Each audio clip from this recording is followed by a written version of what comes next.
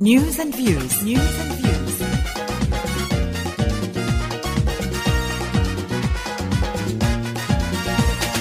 A program rich with facts and figures with great impact, with perspectives bound to interact to relevant issues it will react.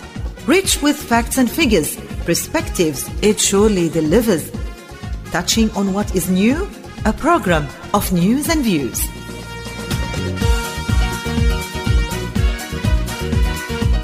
News and views. News and views. برنامج خبر ووجهة نظر.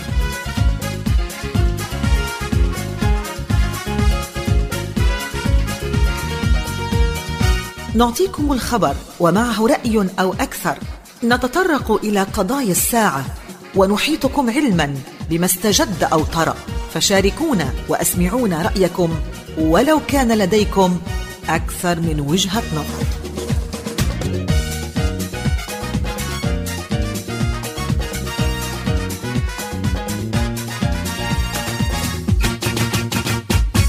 News and views. News and views. مستمعينا الكرام، حدد 19 من تشرين الثاني نوفمبر اليوم الوطني للتوعية حول العضات واللدغات السامة، والتي تهدف إلى إعلام الأستراليين بما ينبغي عليهم فعله في حال تعرضوا للدغة أو لسعة. تعد أستراليا موطناً لبعض أكثر الكائنات البرية والبحرية السامة في العالم، بما في ذلك أنواع معينة من الأفاعي والعناكب وقناديل البحر.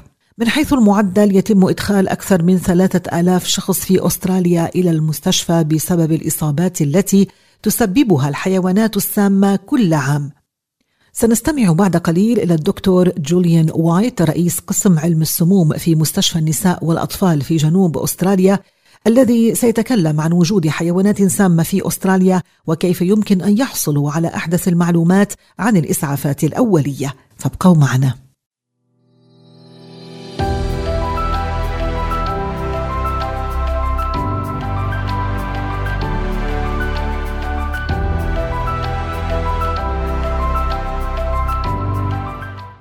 The 19th of November was the inaugural National Venomous Bites and Sting Day, which is a campaign to help inform Australians on what to do if they are bitten or stung by a venomous creature. Australia is home to some of the world's most venomous land and sea creatures, including certain types of snakes, spiders, and jellyfish. On average, more than 3,000 people in Australia are hospitalized due to injuries caused by venomous creatures each year. After the break, Dr. Julian White, AM, Head of Toxinology at Women's and Children's Hospital in South Australia, will discuss the presence of venomous creatures in Australia and how Aussies can get up to date on their first aid. So please stay tuned.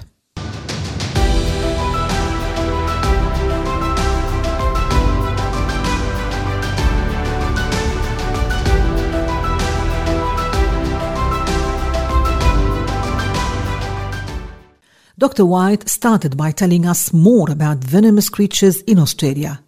Australia has a diverse and unique set of venomous animals, both on land and sea. And some of these are potentially dangerous, even deadly for humans. Indeed, some of the world's most deadly snakes, spiders, jellyfish, octopus, etc. are found on our shores. بداية أخبرنا الدكتور وايت عن وجود الحيوانات السامة في أستراليا، فقال: يوجد في أستراليا مجموعة فريدة من الحيوانات السامة البرية والبحرية، وبعضها خطير جدا وقد يكون قاتلا للإنسان. في الحقيقة إن بعض أكثر الأفاعي القاتلة وقناديل البحر والعناكب وأنواع من الأخطبوطات وغيرها موجودة على شواطئ أستراليا.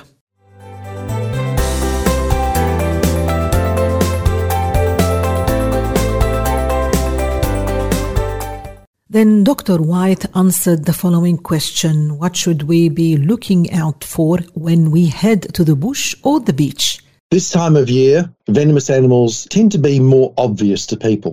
Snakes are out looking for mates, spiders are starting to grow, jellyfish are found more commonly in the sea. So both on land and sea, we need to be aware that these creatures are around.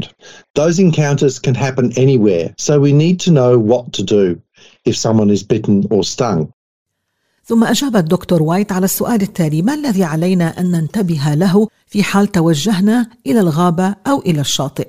فقال: في هذا الوقت من السنة تصبح الحيوانات السامة ظاهرة أكثر للناس، إذ تخرج الأفاعي للتزاوج والعناكب يكبر حجمها وتنتشر قناديل البحر أكثر في البحر. فإذا علينا أن نكون متيقظين أن هذه الحيوانات موجودة حولنا في البر والبحر، وقد نلتقي بهم في أي مكان. لذا علينا أن نتعلم ماذا نفعل في حال تعرض أحدنا للدغة أو لسعة.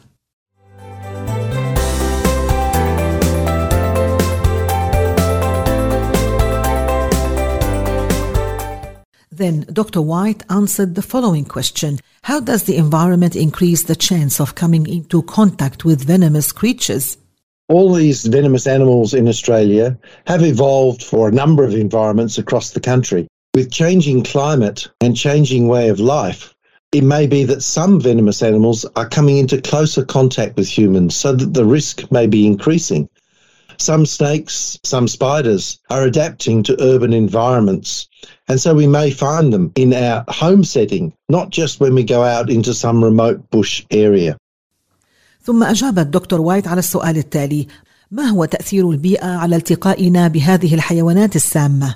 فقال: كل هذه الحيوانات السامة قد عاشت وتغيرت في عدد من البيئات في أستراليا، فمع تغير المناخ وطريقة الحياة اقتربت هذه الحيوانات السامة أكثر من الإنسان، ما يعني أن الخطر صار أشد، وإن بعض الأفاعي والعناكب قد تكيفت مع بيئتها الجديدة، لذا فإننا قد نجدهم في منازلنا وليس فقط عندما نذهب إلى الغابة.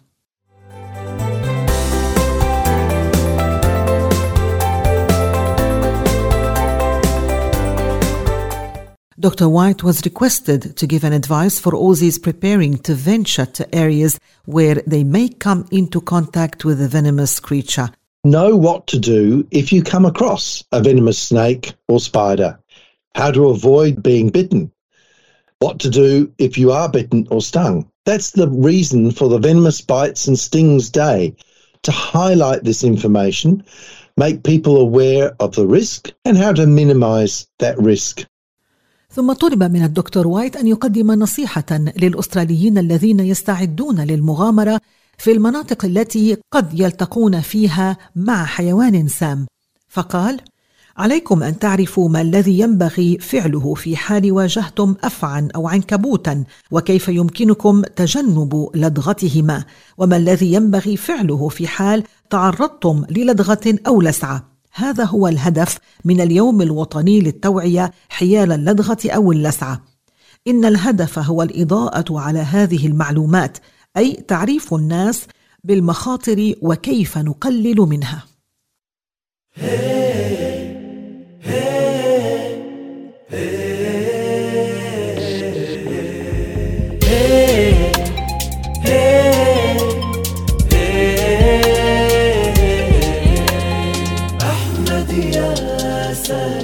طيبة أنا قلبي بحبك هما، عندك ما نخشى الخيبة، عندك نلقى الإكراما. أحمد يا ساكن طيبة أنا قلبي بحبك هما، عندك ما نخشى الخيبة، عندك نلقى الإكراما. ودي أرحل فوق النور تحملني بصحراء واحة، عند المختار المصدوق أسهر وامدح بالساحة. ودي أرحل فوق النور تحملني بصحراء واحة، عند المختار المصدوق أسهر وامدح بالساحة. يا رسول الله أحمد يا ساكن طيبة أنا قلبي بحبك هما، عندك ما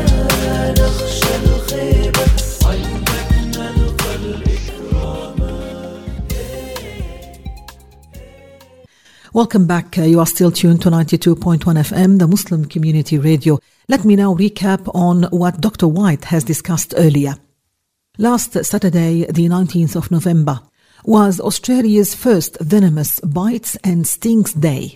And as Dr. White mentioned, Australia is home to some of the world's most venomous land and sea creatures, including certain types of snakes, spiders, and jellyfish.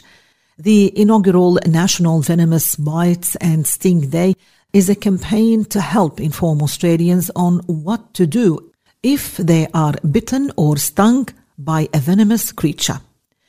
أهلا بكم مستمعينا الكرام، وفيما يلي تلخيص لما ذكره الدكتور وايت آنفا عن حملة التوعية حول اللدغة أو لسعة الحيوانات السامة.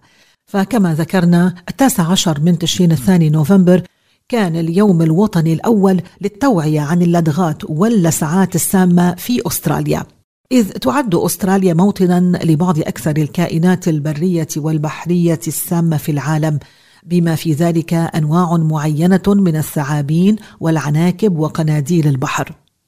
والهدف من هذه الحملة الوطنية هي توعية الأستراليين بما ينبغي عليهم فعله إذا تعرضوا لعضة أو لسعة من قبل حيوان سام.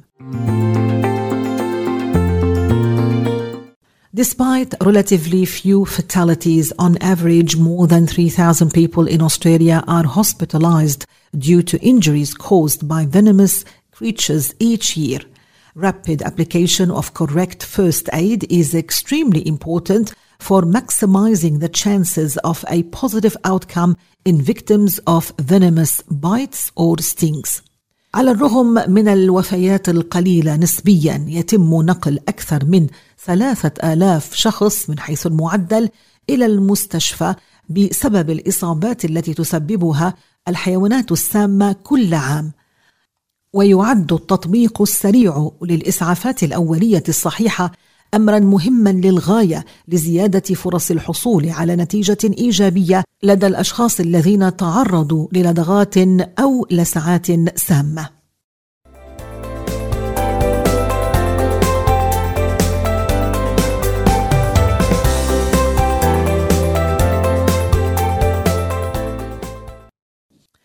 It is not all about the size of the venomous creature, and even smaller creatures can be dangerous.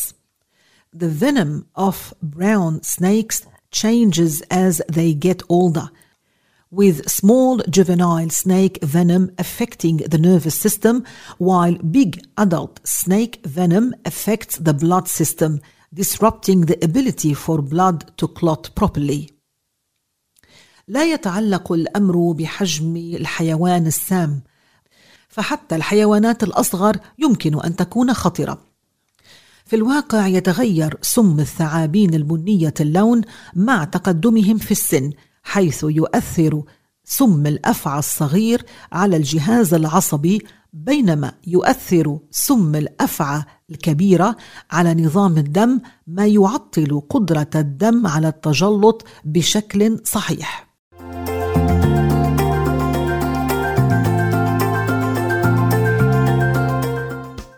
Trying to identify or capture the creature may increase the risk of being bitten or stung again. The first action after a bite or sting should always be calling 000 for emergency medical assistance and applying the correct first aid after a bite or sting. قد تؤدي محاولة التعرف على الحيوان أو التقاطه إلى زيادة خطر تعرضك للعض أو اللسعة مرة أخرى. ينبغي أن يكون الإجراء الأول بعد اللدغة أو اللسعة دائما هو الاتصال بالرقم 000 للحصول على المساعدة الطبية الطارئة وتطبيق الإسعافات الأولية الصحيحة بعد اللدغة أو اللسعة.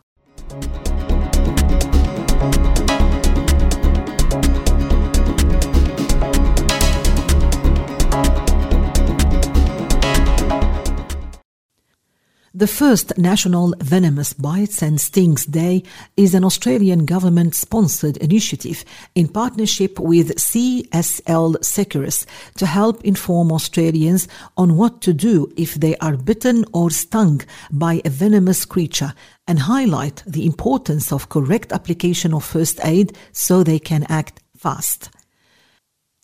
اليوم الوطني الأول للتوعية حول اللدغات واللسعات السامة هو مبادرة ترعاها الحكومة الأسترالية بالشراكة مع مؤسسة CSL Seqirus للمساعدة في توعية الأستراليين حول ما ينبغي عليهم فعله إذا تعرضوا لعضة أو لسعة من قبل أحد الحيوانات السامة، وإبراز أهمية التطبيق الصحيح للإسعافات الأولية حتى يتمكنوا من فعل ذلك بسرعة.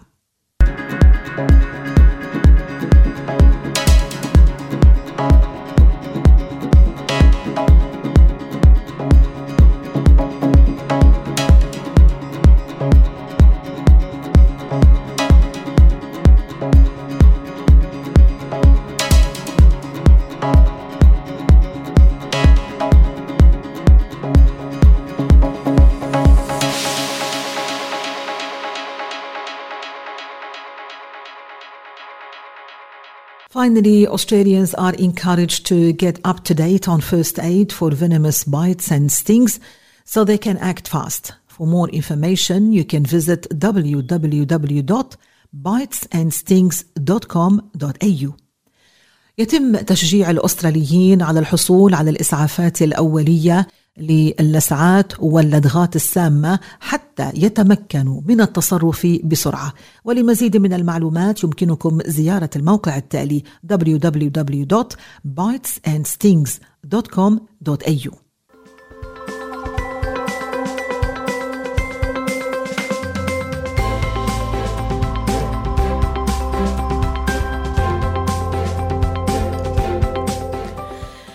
So I have just informed you about the inaugural National Venomous Bites and Sting Day, which is a campaign to help inform Australians on what to do if they are bitten or stung by a venomous creature.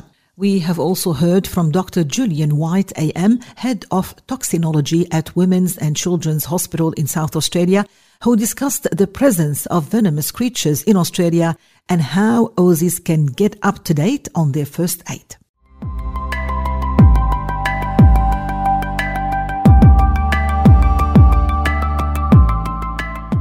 فإذا مستمعينا الكرام، فيما مضى أخبرتكم عن الحملة الوطنية للتوعية حول العضات واللدغات السامة التي تم تحديدها في 19 من تشرين الثاني نوفمبر، وهي الحملة الأولى التي تقام هذه السنة. الهدف من هذه الحملة إعلام الأستراليين بما ينبغي عليهم فعله في حال تعرضوا للدغة أو لسعة حيوان سام.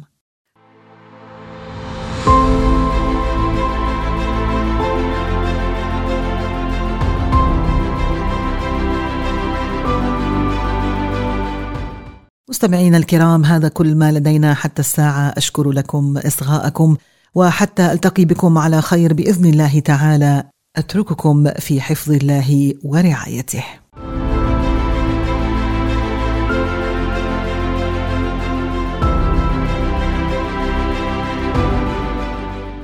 That's all what I have for you today. Thank you for joining me, and until we meet again, take care. News and views. News and views.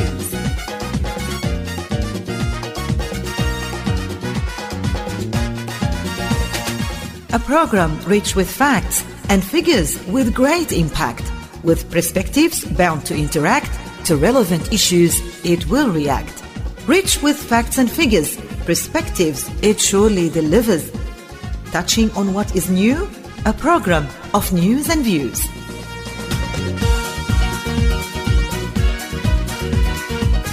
News and views. News and views. برنامج خبر ووجهة نظر.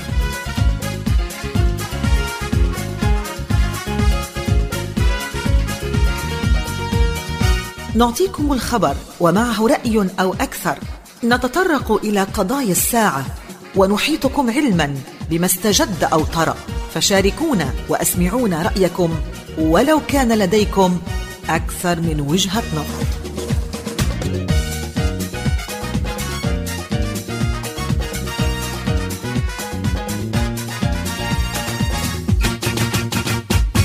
News and views.